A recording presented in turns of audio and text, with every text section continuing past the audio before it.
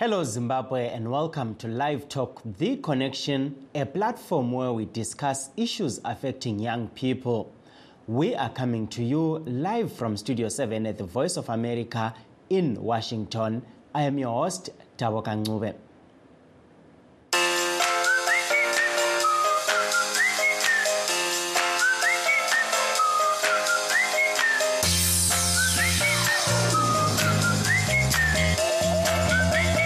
Today, we are looking at the opening of schools as the 2024 first term kicks in amid many challenges. But first, let's look at what's happening elsewhere. Nigeria is a signatory to several international treaties aiming to end sexual and gender-based violence against women. However, the problem persists. Now some want new laws to hold offenders accountable. Timothy Obiezu has this story from Nigeria. Inside these walls in central Nigeria's Plateau State are women seeking refuge from sexual violence. Stella Kenneth was raped by her father in 2017 when she was 10 years old. My father started touching my body, and one day he called me aside after our devotion, and he said, "I'm trying to teach you what life is, so no guy will come and deceive you. I love you." I was scared that if I tell it out, my father is going to beat me and will stop paying my school fees. The abuse continued until last year when Kenneth told a family friend what was happening, and they reported it to the authorities, who arrested her father. She says the experience impacted her self-esteem. When I came, I was not friendly. I was kind of rugged. Not like, what I mean rugged, not too that kind of socialize. Always kind of be like a bad person, like bad girl. The non-profit Christian Women for Excellence and Empowerment in Nigerian Society launched in 2010 and says the Safe House is helping many survivors of sexual violence like Kenneth cope with the trauma. Violence against women and girls is on the rise more than 20 years after Nigeria signed the Maputo Protocol, an African charter on women's rights. Recently, the French ambassador to Nigeria, Emmanuel Bletman, said economic challenges in the country are driving the increase in the number of cases of gender-based violence. 18-year-old Kachola Musa says she was raped by her uncle 8 years ago. She says she's still afraid to report the case to her family. I lied and I told them that someone wanted to kidnap me. So after then I regret it. I was afraid to report the case. In December, Nigerian lawmakers called for a review of the laws to enable enforcement agents to take decisive measures. Janet Beatrice, the Safe House manager at Plateau, is all for a review of current laws. For me, I think either life imprisonment or death sentence can even serve as a deterrent to others out there, because the gravity of this offense is a lifetime memory that has been created in the heart and in the life of the victim. Beatrice says harsher laws and stronger enforcement could act as a deterrent and help women here feel safe. Timothy Obiezu, VOA News, Jos, Plateau State, Nigeria. In other news, Hezbollah today launched a drone attack targeting Israel military base in retaliation for the killing of a top army commander and the deputy leader of Hamas. According to the Associated Press, Gaza authorities say over 22,000 innocent civilians have been killed in the Strip since the war started last October. The United States President Joe Biden has no intention of firing Defense Secretary Lloyd Austin after Austin failed to publicly say he was hospitalized and did not disclose his medical issue, says National Security Council spokesperson John Kirby. For those that have just joined us, please note that we are streaming live on our Facebook pages, VOA Shona, VOA Studio 7, and VOA Ndebele. We are also live on YouTube, VOA Zimbabwe. Please stay tuned as we take a brief break. In times of change, when the world seems uncertain and what we hear doesn't reflect what we see, we seek the truth. When we are told only part of the story, we lose trust. In moments of crisis, our dreams, hopes, and wishes for a better tomorrow depends on a free press. At Voice of America, we bring you the stories that people take risks to see. We connect the world and unite it with truth. At Voice of America, we show you the whole picture. Today, we are looking at the opening of schools as the 2024 first term kicks off amid challenges. To discuss this issue, we are joined on the phone by Mr. Bane Manokore, the National Coordinator for the National Association of School Development Associations and Committees. We are looking forward to also be joined by other people as the program progresses. Welcome to the show, Mr. Manokore. Good evening, Mr. I'm happy to be on the show with you. Thank you. Thank you. Vamanokore, tiri kuona vana vachitanga kuenda kuchikoro nhasi. Ndeapi matambudziko amaona achiitika pazuva ranhasi akatarisana nevabereki? Tinotenda zvikuru zvakaona nhasi ndechekuti kune vamwe vana vanga vasati vavana nzvimbo kuda dzegiredi 1 FB nevamwe vanga vachitransfera vanga vachimbomhanya kuti vatsvage nzvimbo muzvikoro zvakasiyana-siyana. Vamwewo vanga vane matambudziko ekuti maschool fees avanga asiri kukwana, vamwe vanga vasati vane maschool fees angati abhadharo apo nepapa. Zvisinei hazvo, vana vese vanga vatsvaka nzvimbo vazhinji vangakwanisa kuziwana nekuti nzvimbo zhinji dzanga dziripo. Avo vanga vasina kukwanisa kubhadhara mafees evana, mabevisi evana vakazitaurana nemahedzi ekuti apene kuti vaone kuti vanobhadhara fees ma-outstanding levels vayo. Saka hatina kuona zvinonga mupini zvakanyanyisa zvingaite kuti dzidzo itsvagise kuita zvinhu zvese zvafamba nemafambiro akanaka. Thank you so much, Mr. Manokore. We saw a press release from the Ministry of Primary and Secondary Education where they were addressing a number of issues.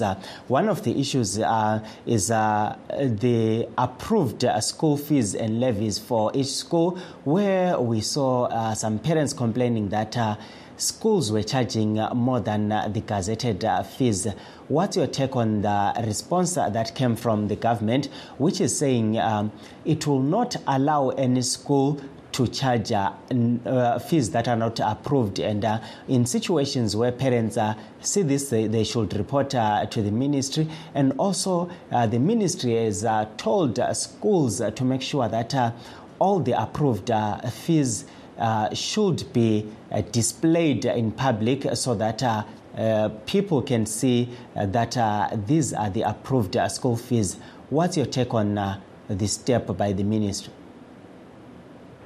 It's very surprising that parents also come up and say some schools are charging school fees way above the threshold that was agreed. It's very, very surprising.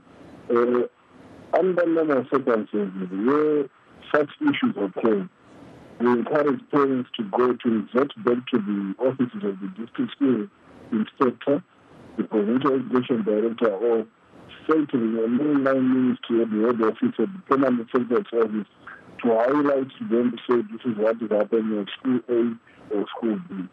If the issues of levies are agreed upon by parents at their annual general meeting to say this is what we must pay, termly and annually, and they took their budgets, minimum inclusive register of attendance and so forth, taken permanent secretary for approval.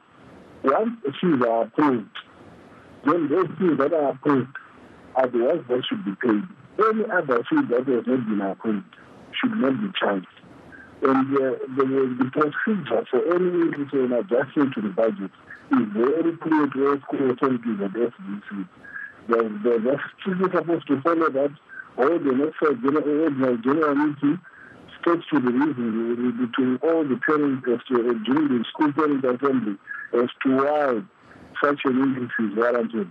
And they must agree and accept the fact that all parents are able to pay. They are not supposed to charge the levies unilaterally or just make a decision unilaterally without consultation.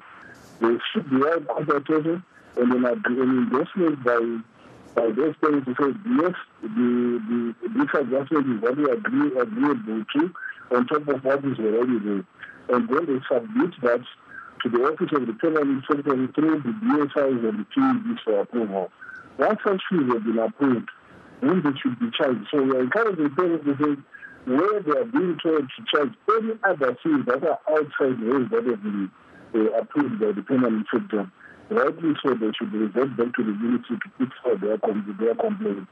And we are encouraging all the chairs, the future persons to make sure that they stick to what the government, the policy says in terms of fees and levies. And where they are having challenges in paying their fees, they should sit down with parents, and these parents should actually also come up with payment plans to ensure that they offset their fees. We are encouraging parents to pay their fees, not to pay for extra lessons. Those extra lessons have not been approved by the ministry to pay this much yet. So this is the position. Thank you, Mr. Manokore. Fortunately, we are joined on the phone by Mr. Mnyaradzi Masiwa, the Deputy Secretary General of ATUZA. Welcome to the program, Mr. Masiwa. Thank you so much. Good evening, Zimbabwe. Mr. Masiwa, you joined a bit later, but we are looking at schools that have just opened today, taking a youth perspective where we are looking at how all these issues that are happening are affecting young people. Maybe as we'll start with where we have seen so many challenges surrounding the opening of schools over the years. We've seen teachers sometimes saying, no, we are not going to teach, and that's the same case that is happening this year as well. Maybe my question to you will be, in all this, who is the biggest loser, and what needs to be done to help the biggest loser? Come again with your question. My question is that we have seen challenges around schools opening where the government is saying this, teachers are saying this, and parents are also facing some challenges. And at the end of the day, we have the child at the center being the one who is affected by all these challenges. What do you think should be the way forward in terms of helping to make sure that at the end of the day, even if the challenges are there, children still have access to education? What do you think should be done? Okay, thank you so much for the question.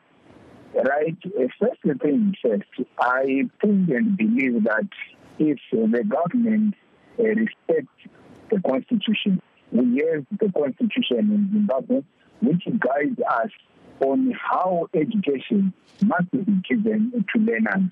It states clearly that the government must fund education. So it is provided for in Section 75 that the government must fund basic education.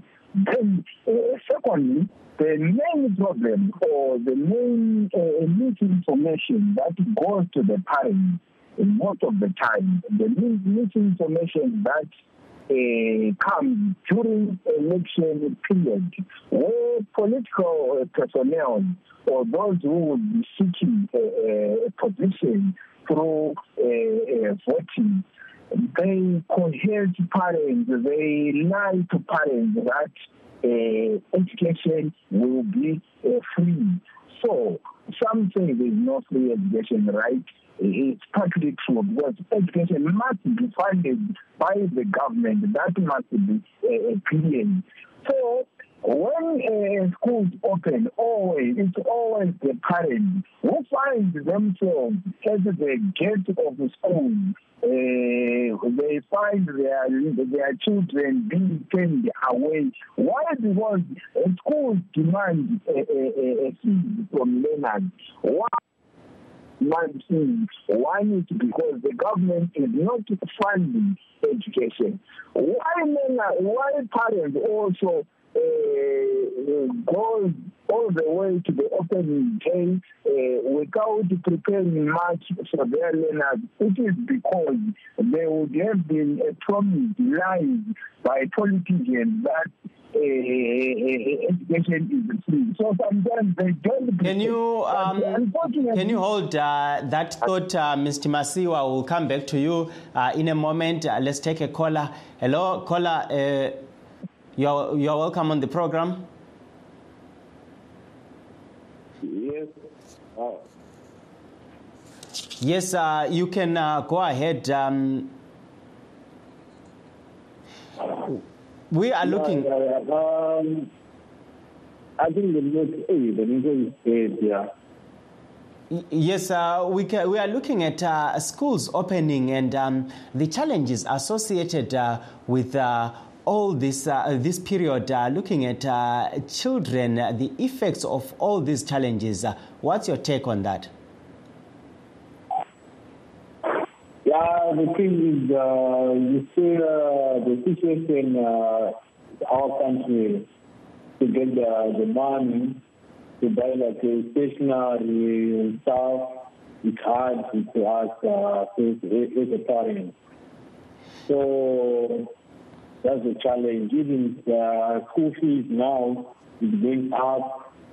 Double money, the one the US dollar, but as we getting the bond notice, RTGS, that's the challenge now. Zvino nezvese zviri kuitika izvi ndezvipi zvingaitwa kuti dambudziko iri ringe richigadziriswa? Ya chikuru kuhombe kunge isusu vabereki tichinge tichishandawo mari dzinobatika, then tinokwanisa kunge tichibhadharirawo vana vedu chikoro ende vachidzidzawo. Ende ezvinezvi chiri kunetsa ndechekuti pane mafunzi kana usina kubhadhira extra lesson mwana wako haadzidze, chinhu chokuti hwadza, but school fees iri kubhadhara, extra lesson iri kubhadhara, tinokuya zviri double.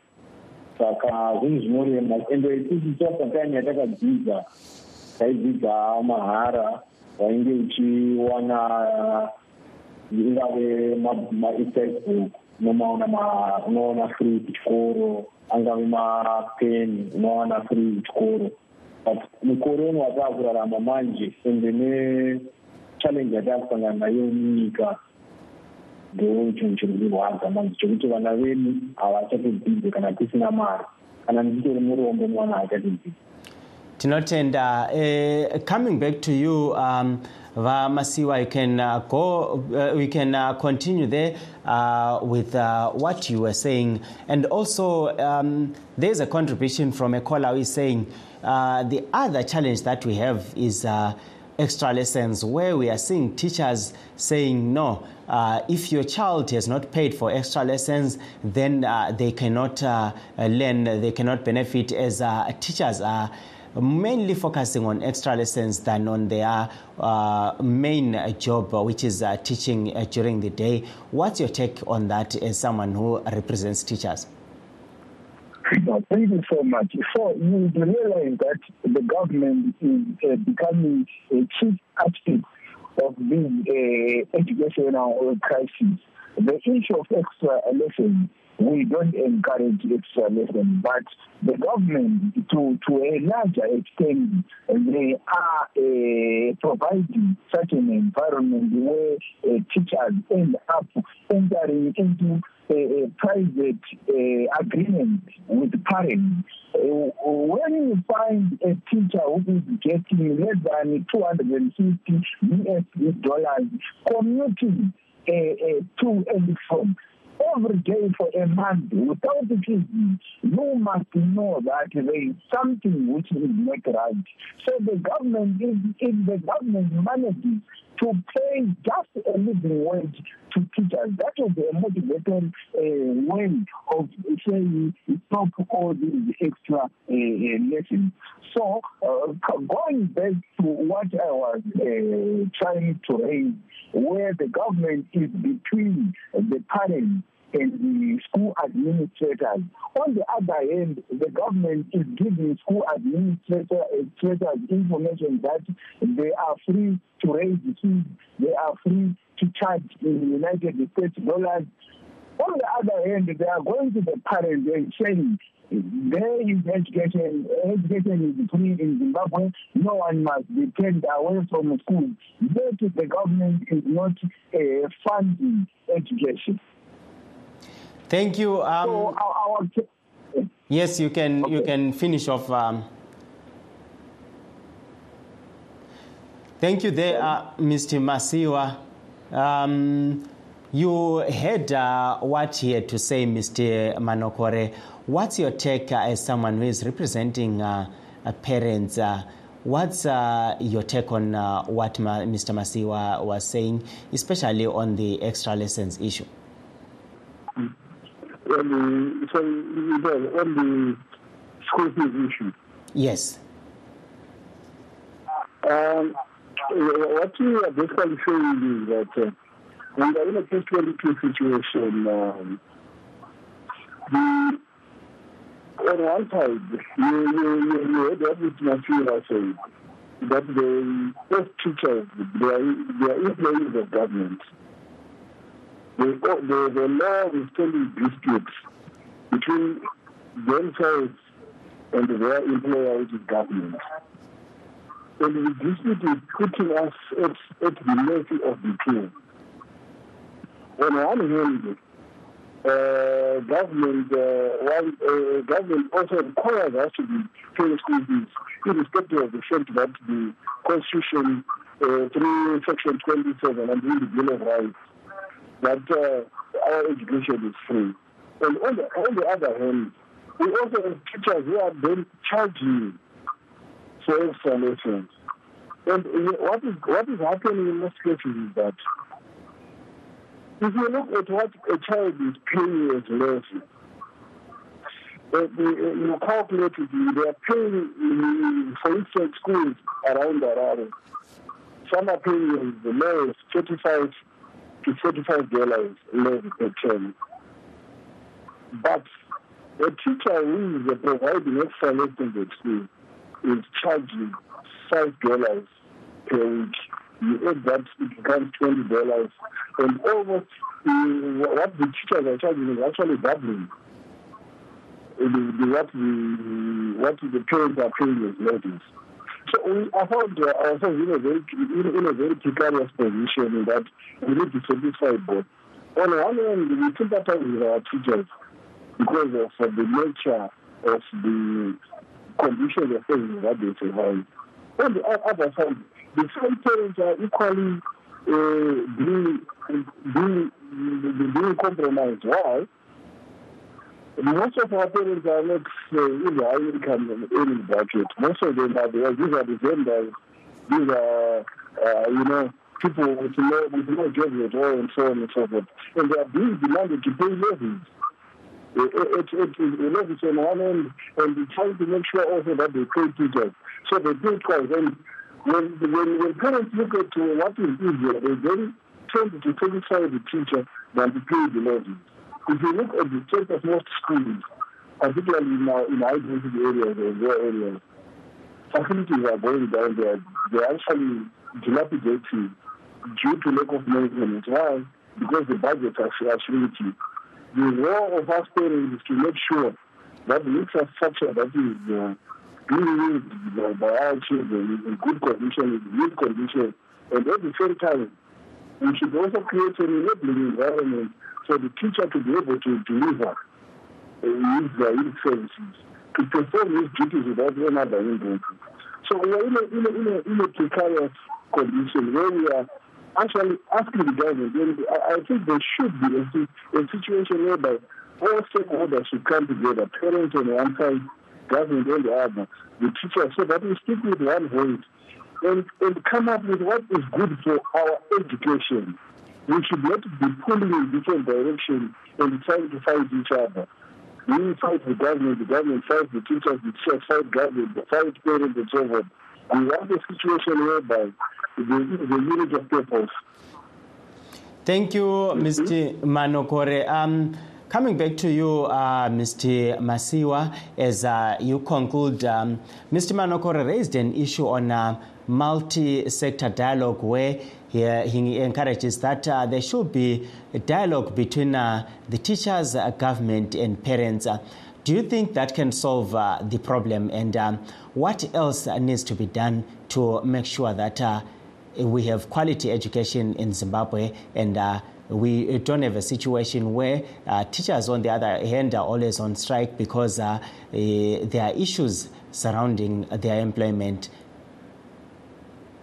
I Manokore 100% that all stakeholders in education must have a collective dialogue, a genuine dialogue where whatever is going to be discussed in that dialogue must be implemented genuinely without any party doing trying to play political ball with another party.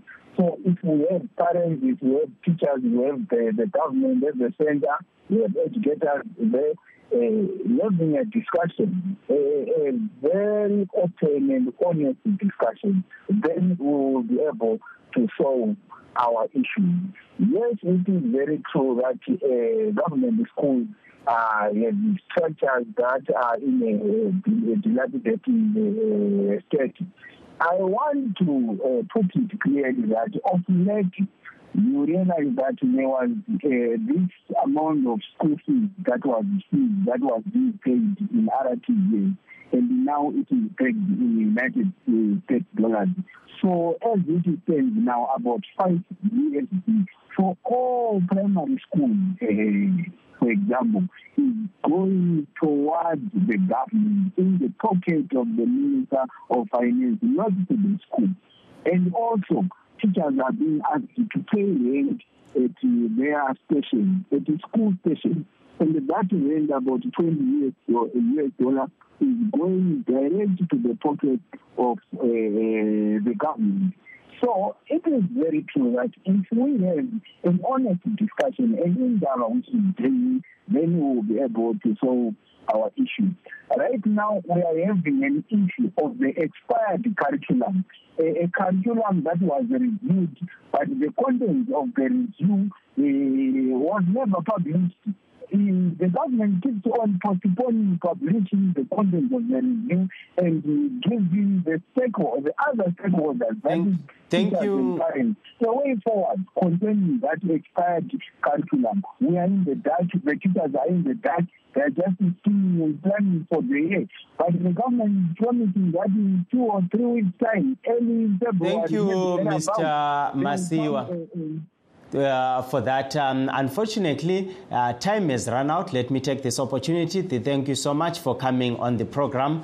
That brings us to the end of our show. Signing off in Washington, I am Taboka Ngube.